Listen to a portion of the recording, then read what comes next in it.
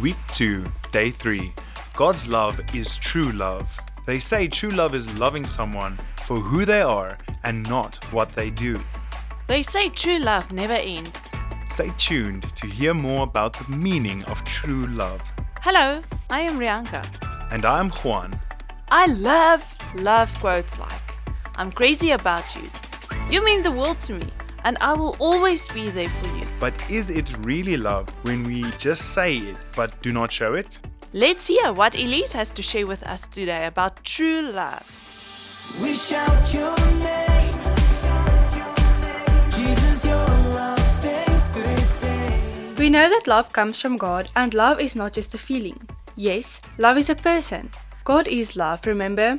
So in order for us to truly love, it includes taking action. True love still loves even when we are hurt or upset. True love always thinks of others. True love, like God's love, is unconditional love.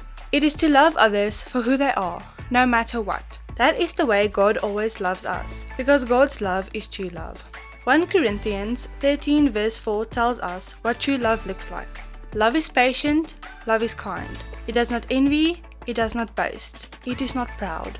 This means love is waiting my turn. Love is showing kindness through helping someone. Love is not being jealous when my friend wins, but being happy with them. Love is humble and thinking of my friends first, like offering my friend a candy before taking one myself. Let us pray. Thank you, Father God, for loving us each day and showing us what true love is. Help us to practice living in true love and to love others everywhere. Help us to practice living in true love and to love others everywhere we go. May our love spread joy and happiness all around us. In Jesus' name we pray. Amen.